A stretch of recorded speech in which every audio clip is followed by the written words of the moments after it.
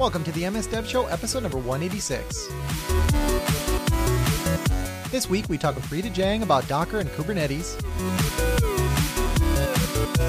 Visual Studio Code gets log points. And the file manager from Windows 3.1 is finally open source and accepting pull requests.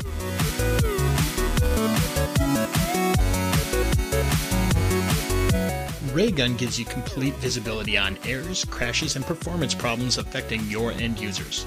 Replicate issues in seconds rather than digging through log files or having to rely on users to report errors or crashes. Raygun gives you a window into how users are really experiencing your software applications. Check it out today at raygun.com. This week we have Rita Jang, software developer at Microsoft, doing lots of work with Kubernetes and Docker. How's it going, Rita? I'm good. How are you? Good. Carl, what's going on? First, I'd like to remind everybody to sign up for our Slack channel at slack.msdevshow.com, and that will get you into all the chatty goodness that we're having on at msdevshow.slack.com. Absolutely.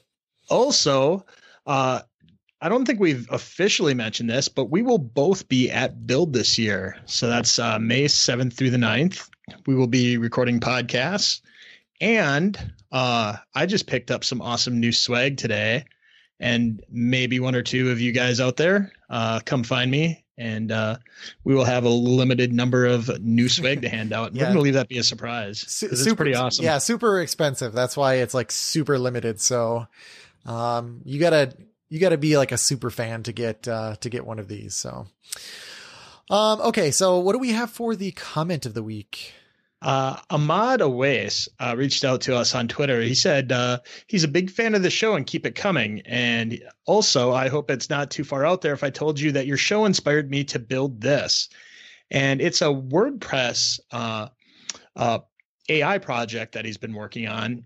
And you know, on WordPress, when you hit the add new media button, you kind of go through that dialogue and you can add stuff. Well, when you add new media, his extension automatically goes to Azure, looks at the media that you're attaching, and auto fills in the alt attributes for it, awesome. For accessibility. Well, that's great. And he's got a YouTube video out there. We're going to get that in the show notes because this is a YouTube video. It's pretty cool. And he said it's not done, so he's going to let us know when it is done. Okay. And we'll definitely bring it up again. Yeah. But I saw this and I was like, holy cow, this is amazing. So we had a little bit of back and forth on Twitter about this. And I just thought it was an awesome project. Yeah, that's pretty cool. Yeah, and it's definitely solving like a problem. It's automating and making easier. And that's something that both of us like. Yeah, even if it's small, right? Like, I think people think that they have to build these giant applications, but even just writing like a couple lines of code to just do like one small thing, like if everybody was doing that all the time, the world would be so much better. Yeah. So if you want to get mentioned on the show, like Ahmad, send an email to feedback@msdevshow.com, comment on Facebook, YouTube, or Stitcher. And we also really like those 5-star iTunes reviews. And you told me we're somewhere else now. Yeah, we are now on Spotify. Woohoo! I don't know who uses Spotify for podcasts, but I'm sure they're out there. One of the cool things about Spotify, it means that you can also ask Alexa on Spotify, and you can just say, play the latest MS Dev Show. Okay. Boom. Well, that sounds cool. I have still not entered that space. I don't have any assistants that I can talk to. It's just me and my kids. Okay, so let's jump into the news. So the first thing we have here, which I thought was kind of interesting, was the Windows File Manager from Windows 3.1. All the source code's out on GitHub.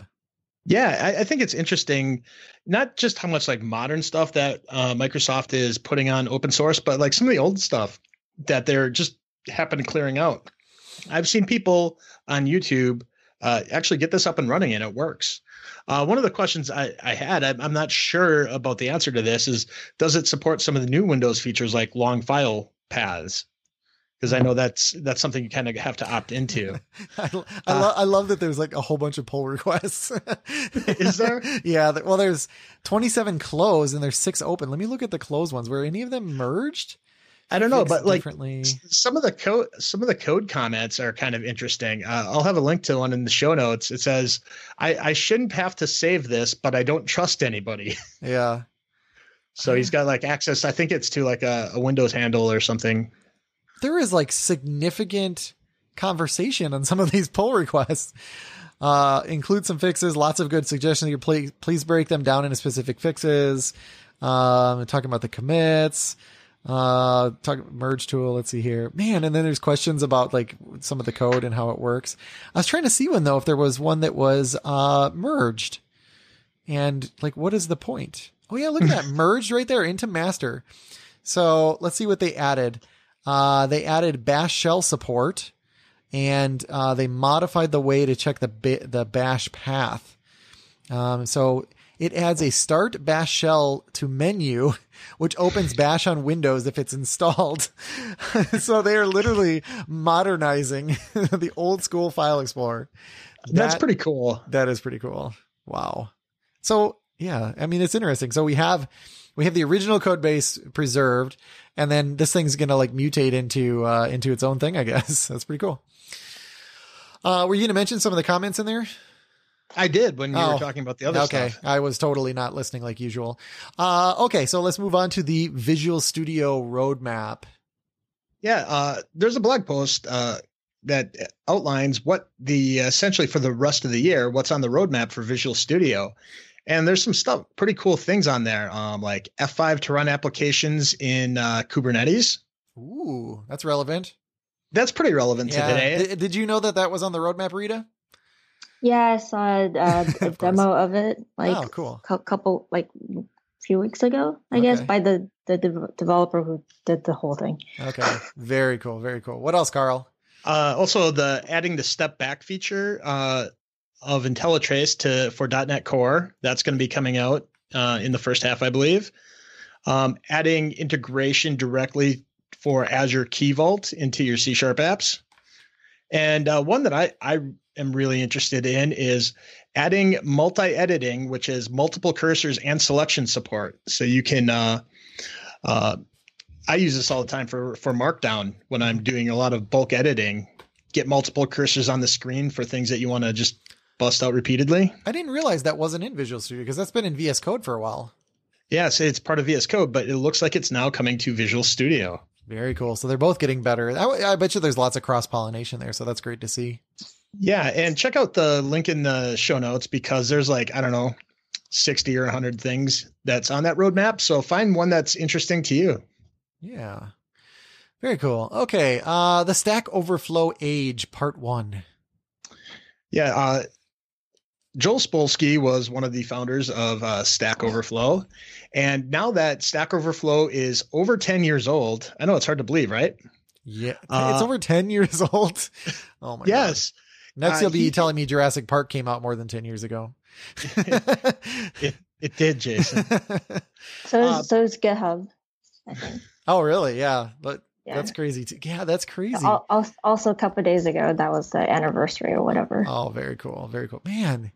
Yes, time just keeps going faster and faster. Makes you feel old, right? Well, yeah, because you could be. Look at this. 10 years ago, it was GitHub was founded. So that was when the company was founded. But I suppose they probably had some. Oh, yeah, launched April 10th, 2008, which was 10 years ago. This is crazy because they always say it takes like 10 years of working on something full time to be like an expert. So, I mean, you could now, there now exists GitHub and Stack Overflow experts. That's pretty wild. Nice. You still there, Carl? Yep. So, yeah, this article, starts like going about from behind the scenes, like, how it got started and some of the details, in those early days. So if you're one of those people that are interested in kind of how it got started and some of the reasons why things happened, check it out. And it sounds like, because at the bottom, he says part 1, that there's going to be a few more articles to this series. So yep. I lived through this. I remember when it first came out, I definitely followed Jeff Atwood a lot. Mm-hmm. And I was one of the first people on there. And just seeing this is really cool to get some of that backstory. Yeah. And I listened to their podcast and on the podcast, they went through a lot of this and they were making a lot of decisions on the podcast. So that was pretty cool. I don't think they make it anymore. Like they stopped. I don't know if they ever started back up again. They did, but it's different. It's okay. With, it doesn't have either of them anymore. So It doesn't have Jeff or Joel and, some of the execs there just kind of having fun more than anything else. Yeah, the best part of it was just one of them saying something and then the other going on for 30 minutes why the other one was wrong. That was the whole fun of the podcast. I watched it for the drama. So it's like most of our internal discussions? No, not at all, Carl. You're totally wrong. And here's why. Here are 10 reasons why you're wrong. Okay, so next story here. Log points for Node.js and VS Code, a way to inject console.logs into your running app. This is so awesome. Like I haven't gotten a chance to like really use this yet, but this is great. It was funny because before you were just like, I wonder how you do this. And you looked it up. You're like, oh my gosh. Well, yeah, because what you do is where you add a breakpoint, you just right click on there. And then there's add breakpoint, add conditional breakpoint, and then there's add log point, which is the new one. I should give this a try. I haven't even tried. I mean, I've tried it like in VS Code, but I haven't actually like watched the logs and, I'm going to give it a try right now. As we speak. Add log point. What should I say? Carl is amazing with like 15. You want 15 exclamations? Okay. 16. Oh, that's cool. So you get a little, that's cool. So what you get is, the breakpoint symbol, instead of being round, is actually a diamond, which great job using a shape and not a color. Thank you. And then whenever you hover over it, it says Carl is amazing and with a whole bunch of exclamations. So I like that it's still, like fairly visible. So I will now start debugging, and it's right at the beginning of my code. Okay. Debugger listening. Oh yeah. Look at that. Carl is amazing. Very cool. What I haven't figured out yet is where it actually stores those breakpoints. I don't know if it's just like on your local machine. Cause I don't see anything in my checked in code that changed whatsoever, which was obviously the point, right? You don't want to change your checked in. You don't want to pollute your code, with that. So, that's one thing that I'll have to figure out, and then we'll have to mention that on the show. Anything else you want to mention on that, Carl? Nope. Okay. Let's see here. Last story, comparison of Azure IoT Hub and Azure Event Hubs. You want to talk about this one? Yeah. So this is kind of related to another story that we're not going to talk about. There's a new tier of IoT Hub. So there was the IoT Hub standard tier, and then there's a basic tier that was added, which was essentially just telemetry and security. Mm-hmm. And what a lot of people don't know is, if you look at the documentation, it's littered all over the documentation that IoT hubs are Event Hub compatible or have Event Hub compatible endpoints. Well, spoiler alert, it's because IoT Hub is a bunch of Event Hubs that are stitched together behind a load balancer. Mm-hmm. Surprise, surprise, right? And well, because of that, here's a guide of when you would want to use an IoT Hub versus an Event Hub, and also between the standard and the basic tiers. So if you're looking to understand the differences between those, here's a fairly short article, probably takes you about a minute or two to read, that just goes over like why you would want to use one over the other. And if you're looking to do any kind of IoT scenario, you really want the IoT Hub mostly for the security. Yes. So this is very cool. Any other comments on that? Or should we talk to Rita about some cool stuff? Man, it's just so much cool stuff in this episode. Okay, so Rita, I mean, the reason that we had you on here is because you do a lot of work around containers and Kubernetes, and we wanted to have kind of a combined episode where we talked about those things and how they actually work together. And it seems like the world is converging on those technologies, so we figured that this would be a great time to start actually talking about it. Plus, I've actually started using these things. I would say at the hobbyist level recently. So, maybe where we should start, Rita, is, if you could give us like just a brief refresher on containers and kind of where we're at these days with containers. Yeah, sure. I think, as you said, right, containers have, evolved a lot, the past, I would say 5 years, where initially, most people were pretty confused. Like, is it just a VM? Like, what is this? Right.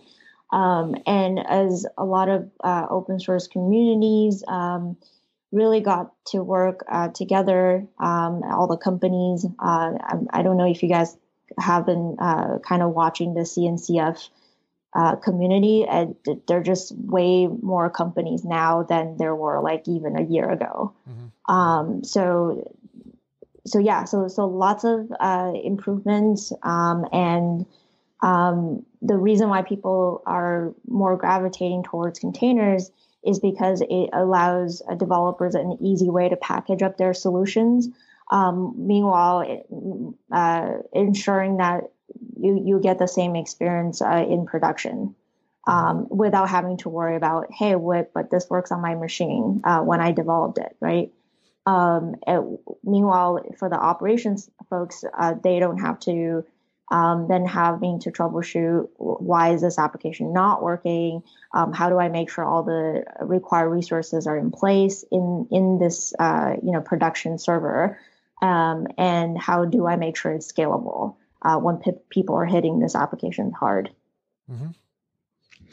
So, one thing that I get from a lot of people when I start talking about containers is people are like, is that Linux only? So since there's a lot of confusion on there, can you help clear that up? Yeah, absolutely. No, it's not Linux only. There's definitely a container runtime for Windows. So if you have a .NET application, let's say you want to run IIS, you could totally do that. But it would require an operating system that supports that container runtime. Mm-hmm. And if I happen to have like a Linux container and I happen to run Windows, am I out of luck, or do those work together? It depends. So obviously you wouldn't be able to run like, say, IIS on a Linux machine. But again, depends on your OS distro. If the kernel actually supports running that particular runtime, then you should be able to. Mm-hmm. Yeah, I think that's probably a good point of clarity, right? Because like the only thing that really matters is like the kernel. Other than the kernel, you're like packaging up everything that your application needs. So, sort of the only variable is this a Windows kernel? Is it a Linux kernel? And that's really just the distinction, right? I don't think are there any other flavors of containers? Maybe that's a good question. Yeah, there are actually. You mean container runtime? Yeah, container runtimes. Yeah. Yeah. So as we all know, in the beginning, Linux had its own container runtime, and then Docker, the company, and a bunch of folks in the open source community added a lot of features to make Docker what it is today. Mm-hmm. But having said that, you guys probably seen the news about how Simon, the founder of Docker, just left Docker, and then there is container, which is basically another version of Docker, but a lot lighter. Oh boy. Yeah. So not to confuse you, but there are definitely other flavors, and then there's also folks who are working on the container interface, the open container interface, so that, orchestrators like Kubernetes or other orchestrators or platforms who rely heavily on containers, like, say, Cloud Foundry or like Mesos, right? Like those are the type of where they will rely heavily on the open container interface to make sure the orchestrators actually work across different containers. Okay, so does Docker implement that open container interface then? I mean, could you, if you have something that supports the open container interface, can you run those Docker containers in that system?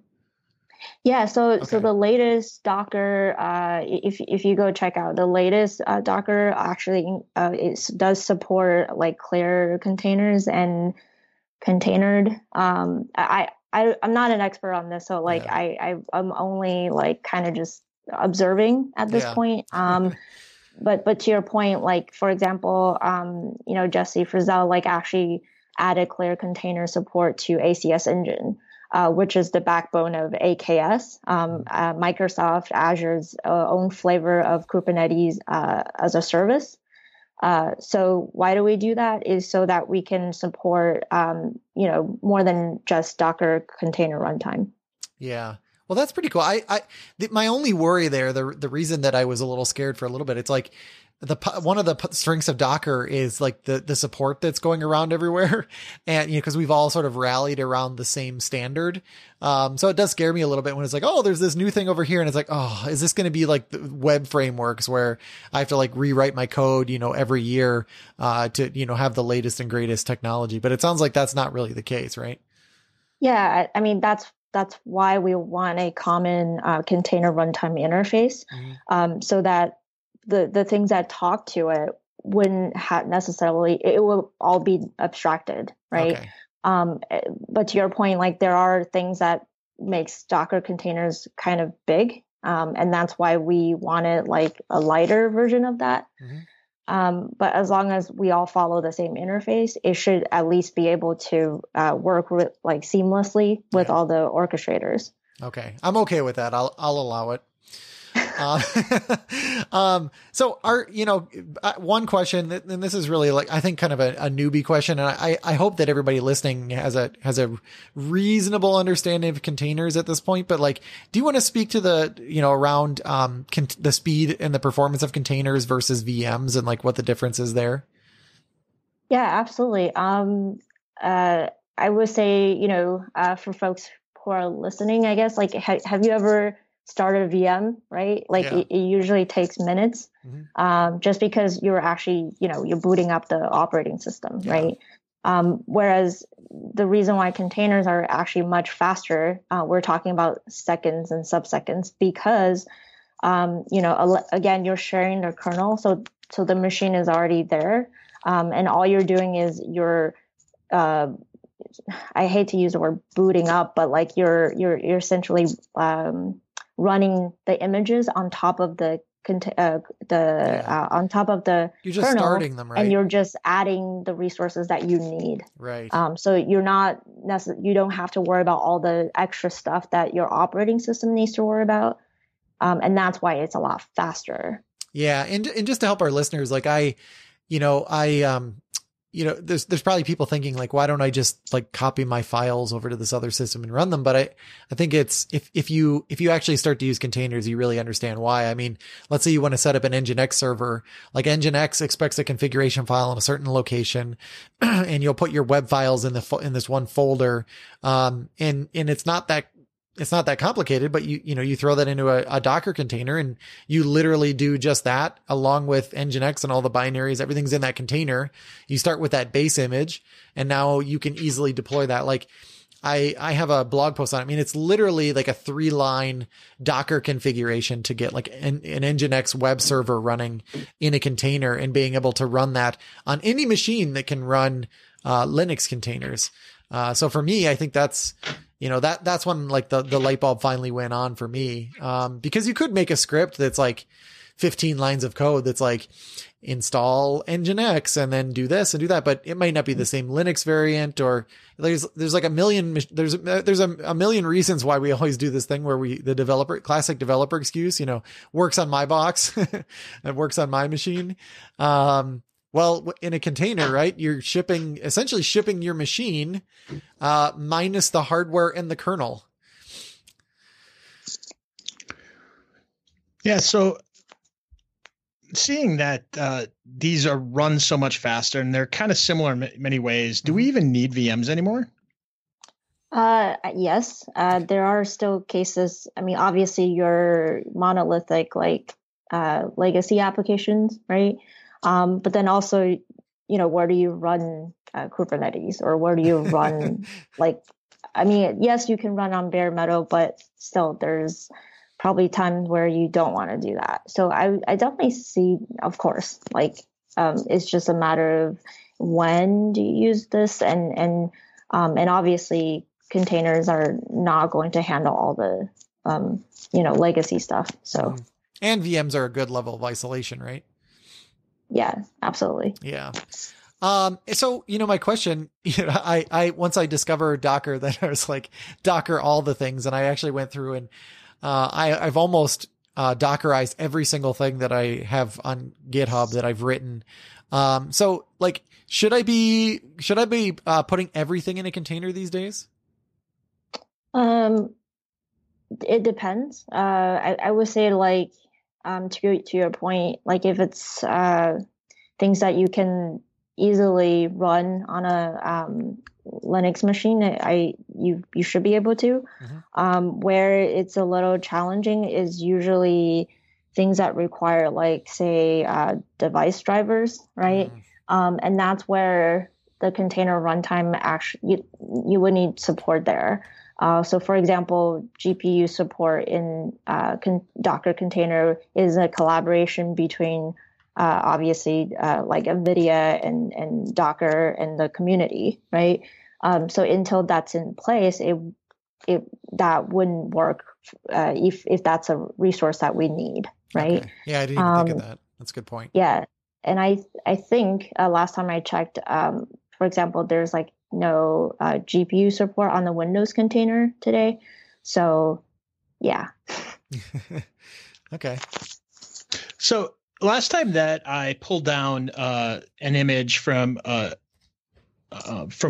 Docker Hub, I noticed that it pulled down a bunch of different layers. What are these layers in a Docker image? So I think we talked about, like, the reason why we liked it is because it's sort of like a recipe, right? Like where you say, okay, imagine you start with a blank Linux machine and run these scripts, and then you end up or install these binaries, and you end up with this environment that can be repeated over and over. And while that's great, that's one of the benefits. What the other benefit is also, you get to sort of save the output of that environment as another image, right? And the beauty of that is then you can use that image. Someone else can add stuff onto it, so that you don't have to rerun the same thing over and over. And that's also good for deployment if I'm using the same images over and over again, because then if I don't have to re-download, like if I'm basing it upon like the ASP.NET Core image that is Microsoft puts out, after it downloads that for the first time, next time it only has to update the layer that has my code, right? Yeah, exactly. And so say if you are on a machine and you have to run 100 different apps for different people, and let's say they're all Node.js applications, chances are they're all using the same baseline resources, right? Or binaries. So you all those dependencies would just live on the machine as that single image. And to your point, they wouldn't have to like be downloaded every time. Mm-hmm. That actually brings up a good question then. So if I have 1,000 Node.js applications and I base them all in the same base image, like, am I adding a whole lot of overhead by containerizing the 1,000 applications, or is it going to be pretty close to if I was just running them on the machine itself? Well, because you're sharing, right? I mean, your actual container, it would be isolated to your application, but the binary itself, that will be, again, the base layer is shared, right? Yeah. And that's just like stuff that your application needs, but not the, it wouldn't be duplicated every time. Right. So from a disk space perspective, I'm not going to be taking up a whole lot of disk space. What about like CPU and memory then? That's dependent on what the resource is needed by the container itself at runtime. Okay. Is it usually pretty good though? I mean, is there, do you generally see like a performance hit by containerizing an app? It's no different from, say, running in a VM, but where it is a little different and it's a benefit is you get to say, I need this much memory, I need this much CPU, for example. And if it's not there, it wouldn't come up, right? Mm-hmm. Or it's in the Kubernetes world, it will actually be pending until that resource becomes available. The other benefit of it is also you can describe, here's the upper limit of the resource this application should take. Mm-hmm. So if something happens, it wouldn't crash your entire cluster. Yeah. So now I think we're sort of getting into the world of orchestration, which I think probably a good segue into that is if I have if I have an application that has multiple, I don't want to call them layers. I want to call them like multiple components. So I have one container that maybe is my Node.js application. And then I have another container that's Nginx, which will be proxying that application. So those two containers have a relationship. One should, be connecting to the other one, and then it should also get exposed out. So in general, like, what's the best way to like define that relationship between those containers?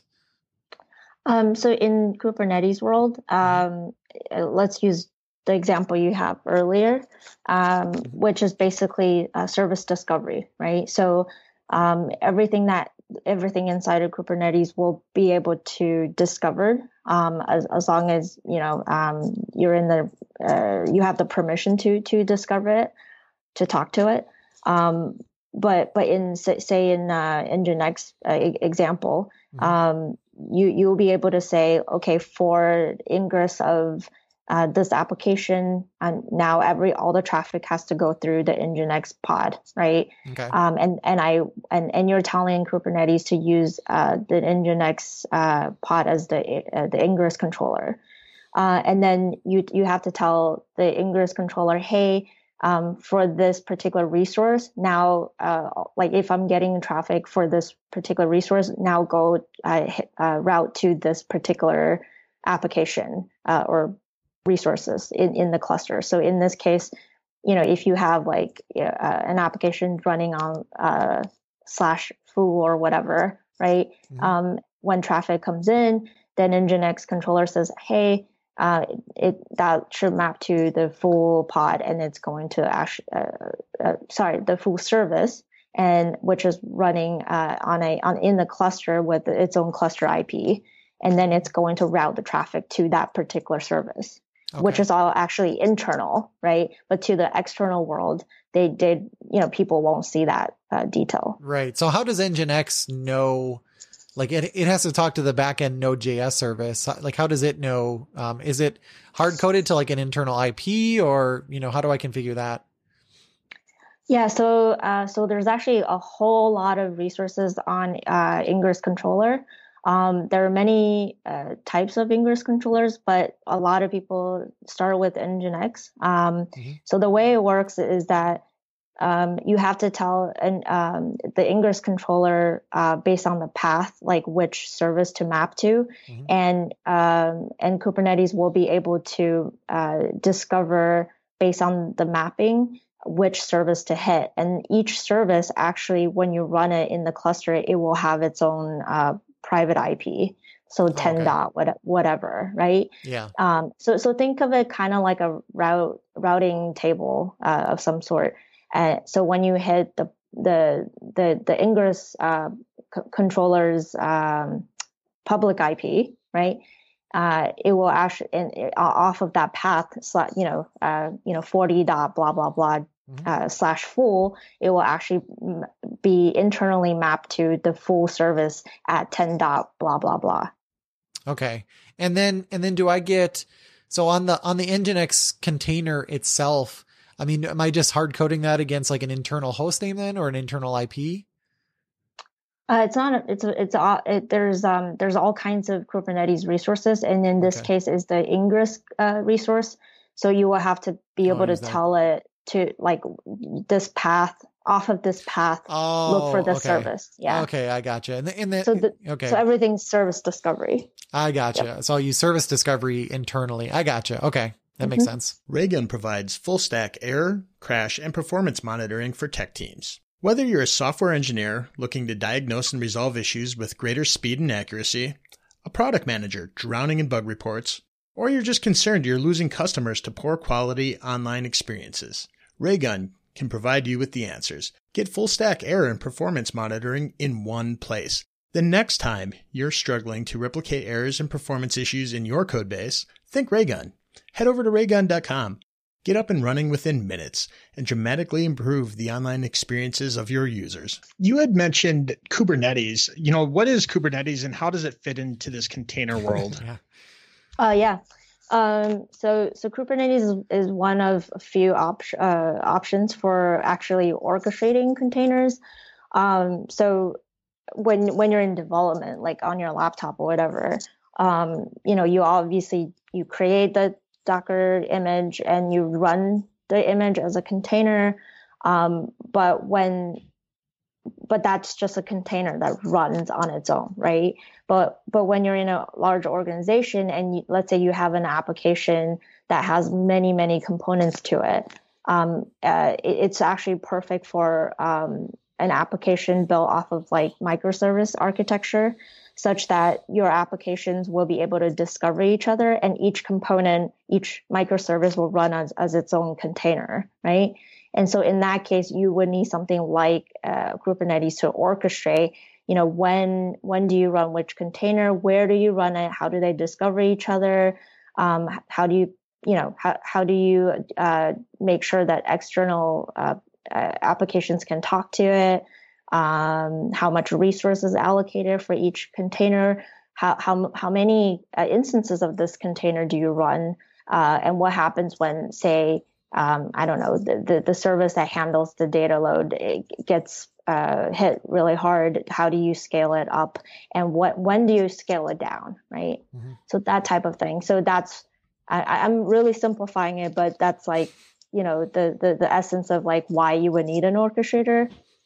And to your point, like again, running a container on your laptop is like one thing, but like be able to decide where to run the container in the cluster, depending on the load. So whether that's because of your resource constraints, right, or the need of your resources. So say if you running a pod or a container that requires a GPU, you probably want to run on a machine that has a GPU, right? Mm-hmm. So similarly, with if you have a cluster with Linux nodes and Windows node, if you have to schedule a container that requires Windows container runtime, then you have to make sure you run it on the Windows node, right?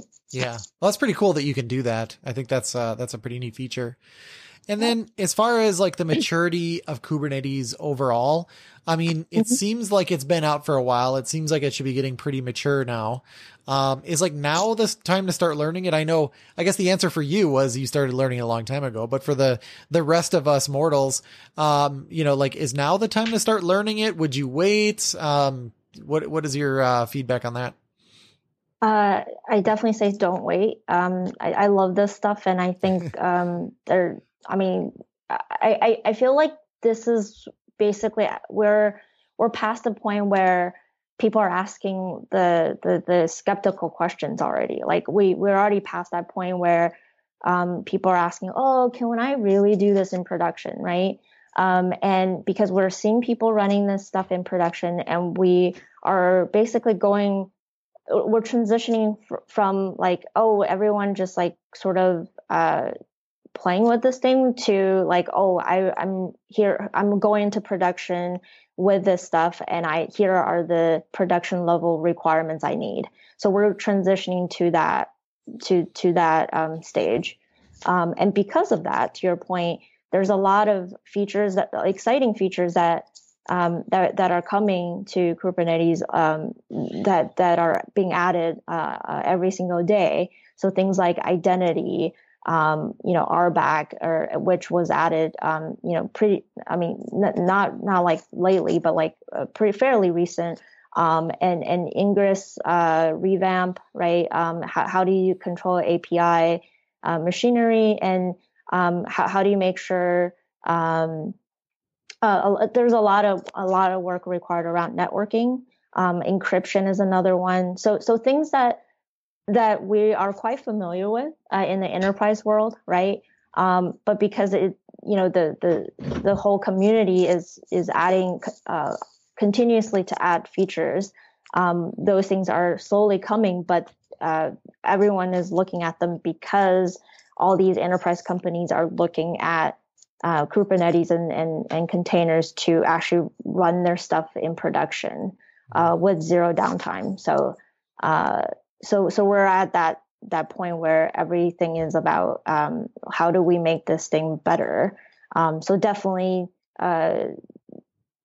get on it if not already. There's a lot more stuff we can do, and because this is open source, everyone can basically like go and look at the code, and there are always issues that you can grab and start digging into the code and contribute.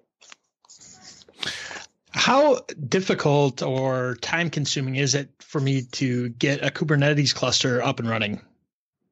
If you're using a managed service, Azure has AKS, and Google has GKE, and Amazon has its own. So if you're using some managed form of Kubernetes, is actually pretty fairly easy.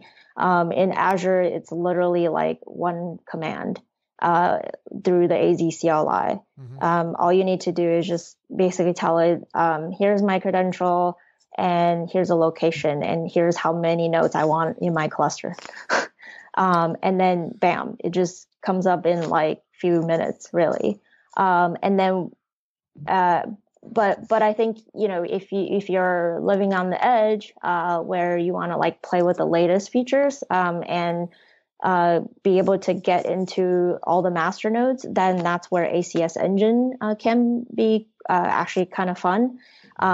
Because like I said earlier, ACS Engine is open source, and it's the backbone of AKS. And because it's open source, you can pretty much like change stuff as you see fit. But also it's leading in terms of features and the getting the latest of Kubernetes. For example, I think we have 110.1 now, even though Kubernetes 110 just came out like a couple weeks ago. So we're always living on the edge. Yeah, and it's literally like AZ, AKS, create, and then you need like a resource group name, a cluster name, and then the number of nodes like you mentioned. And I put that line into a tweet at one point just to show people like this is the only command you have to run. I actually put in there a second command line, which was to actually create the resource group. But I found it super easy. So I really like the maturity of that. Like I don't have to. I tried to install Kubernetes one time and I was not successful. But with the command line, I was able to do it quite easily. So that was super awesome to see. Yeah. Yeah. So I wanted to ask this is like a sort of a broad question, but like what is Kubernetes like really great at? What are some like really great scenarios? So let's take the, AZ CLI one-liner that you just mentioned. Yeah. Once you get the Kubernetes cluster up and running, then you run another command to get the config, the kube config from the cluster, and then you just basically start pushing, deploying applications to that Kubernetes cluster with the kubectl CLI. So kubectl is the Kubernetes CLI that you have to run locally to be able to talk to the cluster. So, for example, kubectl get node, and then you can inspect the node. And there's a lot of documentations on the kubectl CLI. But things you can do are basically like the basic stuff that an operator would do is like, oh, what's the state of my cluster? How many nodes I have? What type of node I have? And then how many applications are I running in the cluster? Stuff like that. And then most importantly for developers is you will be able to then deploy your applications by telling Kubernetes, hey, use this. In Kubernetes, there's this YAML configuration that you can create to describe what type of deployment you want. Do you want to run an application with ABC containers? Do you want to create a service for this particular application? And as we mentioned earlier, that you can also do ingress controllers or define hey, I want to create a public IP for the service that I'm creating. So lots and lots and lots of features just by doing kubectl. The other one that I want to mention is there's also a project called Helm, HELM, which is basically application packager for Kubernetes. So everything that I just mentioned that you can do via kubectl, you can basically create a Helm package that includes all of the stuff in what we call a Helm chart. So then you can use Helm CLI to say Helm install, Rita's application, and it basically does the deployment for you. It also manages application releases, and you can also, delete the entire application when you want to, like, say, delete it from the cluster. And again, it's just another layer on top of Kubernetes to make it a little easier for developers. Okay. Yeah. We actually, so for the MS Dev Show, I created a Docker config. And actually that's how our site gets deployed. It gets built. We've actually talked about that on the show before. But I wanted to get the MS Dev Show also running in Kubernetes, and I did that. And then I created a YAML configuration that defines a load balancer service. And then it also creates a deployment which ends up pulling that Docker image that is our website. So it's pretty cool because you can, with a simple command line, then you can tell if you have a Kubernetes cluster, you can basically say, hey, I want to run the MS Dev Show, and boom, you will have that running with multiple replicas as well. So you'll have high availability, which is pretty cool. Yeah. Yep. Yeah. Is there anything that Kubernetes might not be a great fit for? I hate to say this, but like I mean, this is personal experience, but depends who you ask. But I honestly haven't seen a lot of Windows type of workload on Kubernetes yet, and I feel like in general there is not as much support on the Windows side. And this is probably one of the reasons why when I work with customers, I usually say, if they're like a traditional Microsoft .NET shop, I'm like, you should probably look into Service Fabric. Just because, Service Fabric was created to be really, really good at running .NET workloads. So again, I don't have too much experience on this stuff, but then this is kind of one area where I feel like Kubernetes is not really made or created for, and because of that, you want to have that conversation with the customer to make sure, depending on their need, they should use the right tool for it. Yeah, that makes sense. Plus, the Linux support obviously has years of it production workloads versus Windows. So I'm sure Windows will catch up, and then we'll start to see, the enterprise customers tend to move a little bit slower too. So I suspect, like, if you're working with these partners that are, using Kubernetes today, they're probably using Linux. It's probably just a little bit different, customer profile, and we'll start to see more Kubernetes on Windows, like you said, or, like you said, they could be using Service Fabric. That makes a lot of sense. Right. So you mentioned this earlier, and I just wanted to kind of dive into this, but you mentioned something about doing placement. So, does this work the way that I think? I mean, can I define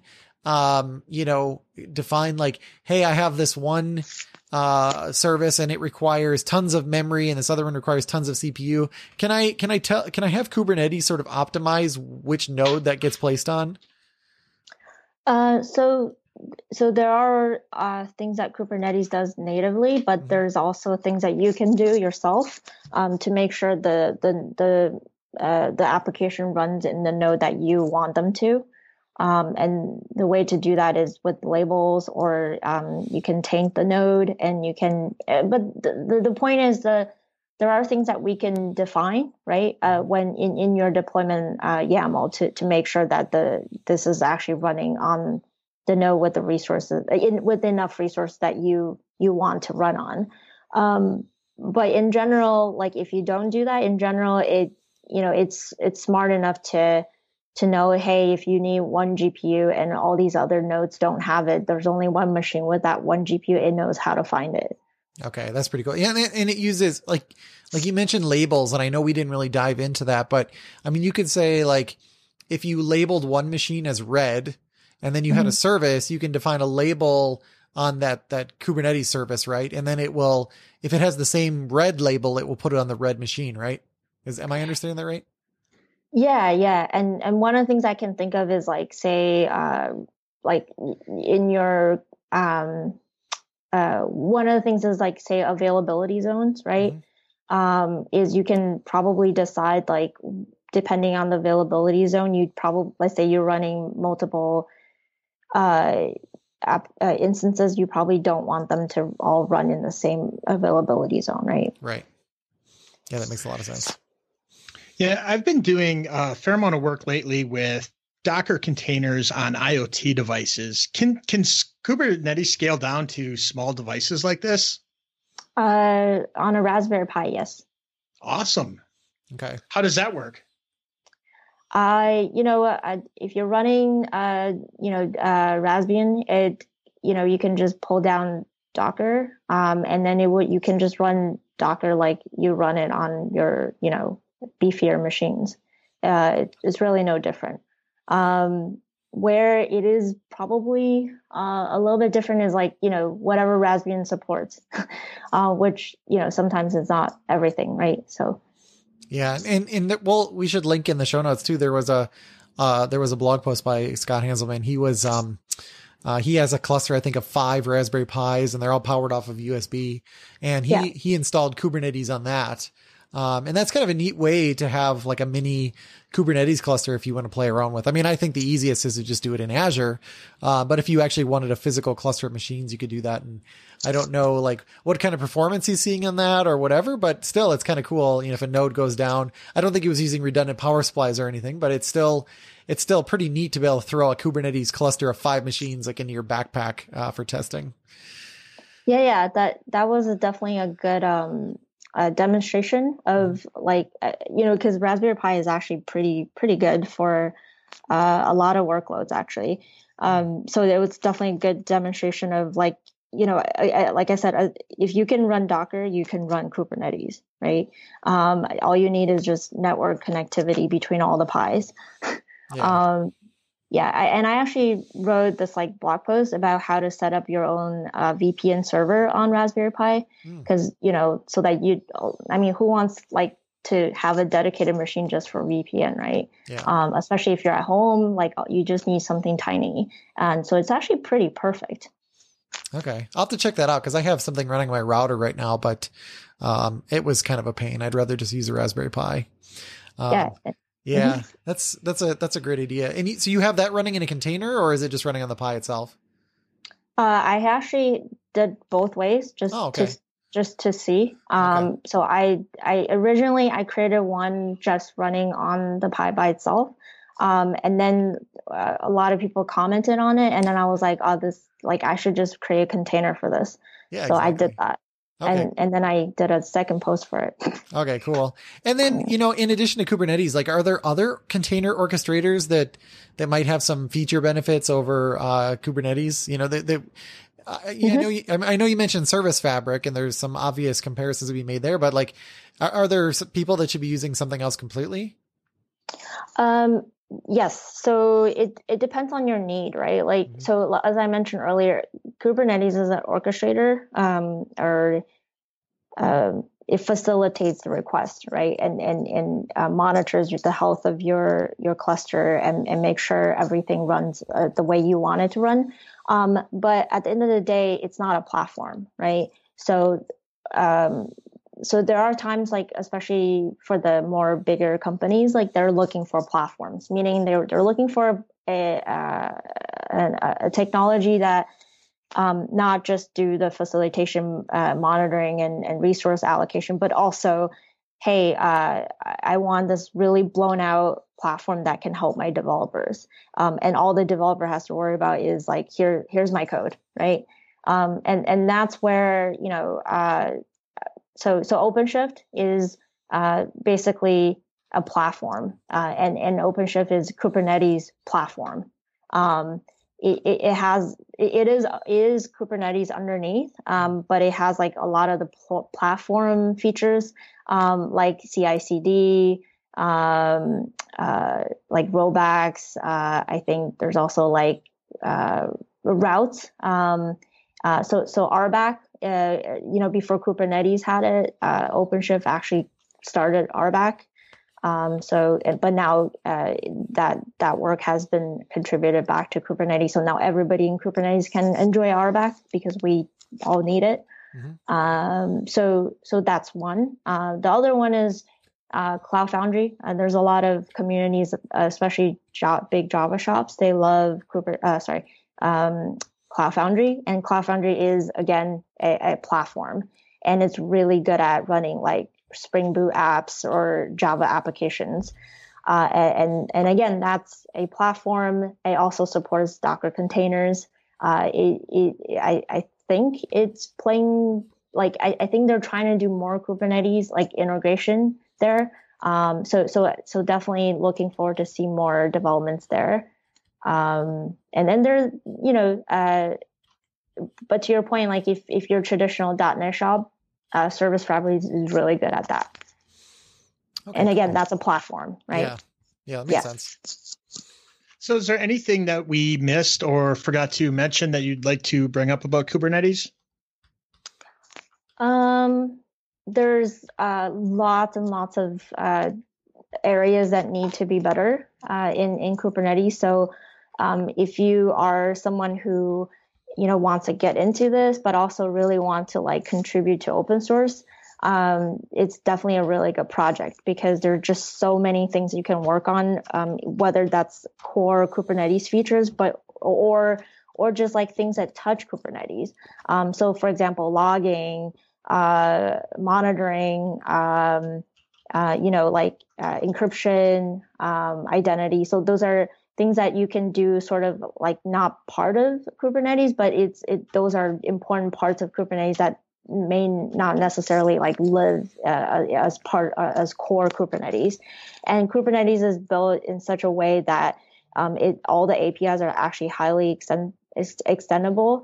So if you want to write your own custom definitions, you can do that, and then having define a certain way to run your own application or your own solutions on top of Kubernetes and have other people reference it. And that's something called custom resource definition. So for example, like a lot of the database systems, so like MySQL or Couchbase, what they have done is they've extended Kubernetes by having custom resource definitions to create custom APIs for their applications so that when they deploy their solution, all they need to reference is that custom API. So those are definitely very exciting areas. So if you're interested, those are definitely places to play around. Very cool. And then how does somebody actually get started with Kubernetes? Like, is there a good resource for learning about this that you recommend? I think there's definitely a lot and lots of resources off of the official Kubernetes.io website. But I would say most of the docs are more like there's architectural design, but more things are like conceptual, right? Conceptually, this is how it works, and here are the commands to run. But if you want to like kind of look at new things, that's where you can go to the Kubernetes GitHub org and look for like docs and design docs to look at how the communities are making some of the design choices. Another thing you can get yourself involved is joining the Kubernetes Slack org. And then within that Slack org, there's a lot of different SIGs, so special interest groups. Mm-hmm. So for example, there's SIGs for identity, there's SIGs for networking, and there's one for Azure. There's one for apps, right? So if you're really passionate about a sub area in Kubernetes, you can join those SIGs, and then there are like weekly phone calls, meetings that you can go to. It's the entire community is really, really open. Yeah. And then also check out docs on Microsoft.com. Under AKS, there's actually a lot of like get started documentations. Okay, very cool, very cool. Okay, Carl, what do you have for the dev tip of the week? For the dev tip of the week this week, hold on, I closed my window on accident. I have automatic window reopener. No, the .NET source code browser. It's really awesome. Once again, when Microsoft puts out code online, but the .NET Core source code is available at source.dot.net. So it's source.dot.net.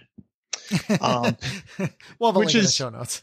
we'll have a link. Yeah. But it's really cool. I mean, you can see like what int32 is, or like the cryptography APIs are. You can see all of the code and all of the comments that go in there. Mm-hmm. I've used this tons of times when something's not working quite as I think it should.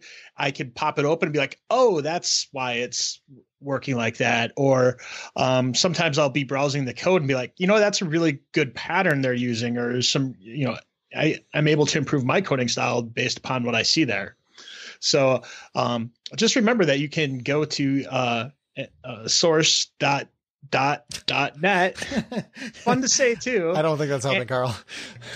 and just check out, see how it's built. It's pretty cool. And just a little shout out to Neil Turner. He had posted this on Twitter, and I got it from him. Cool. Okay, Rita, there's a game that we play on the show. I have this kids game called Would You Rather. So I'm going to ask you a question here. Would you rather be friends with a witch or a giant? Giant. Yeah, but what's your reasoning there? I don't know. It just feels like then I can, I don't know, like see things really far away. Yeah, but don't witches have powers? That seems like but they can also be evil, right? Yeah, but you're friends with them, so I don't know. I'm not trying to sway your opinion. I think my answer would be different. The giant would be cool though too. I mean, there's not many of those around, so. Okay, Carl, if you were shrunk to the size of a thimble, would you rather have to run across the playing area of a pinball machine during a game or across an air hockey table during a game? I would say pinball, just because you have no footing on air hockey and those things go a lot faster. Yeah. Well, and in a pinball machine, like I feel like it's like Indiana Jones. Yeah, it's like you could like parkour your way across the table. Like, and the ball does move much slower, to your point. So that's a really good point. Okay, Rita, where can people find you? I'm on Twitter. My handle is Rita ZHANG. Okay. And you can also check me out on my blog, which is ritazh.com. Okay. And my GitHub handle is ritazh. Okay, very cool. And where can people find you, Carl? You can find me on Twitter at Carl Schweitzer. And you can find me on Twitter at twitter.com/ytechie. So Rita, thank you so much for coming on here and talking to us about containers and Docker and orchestration and Kubernetes and all the things related to that. Awesome. It's been great being here.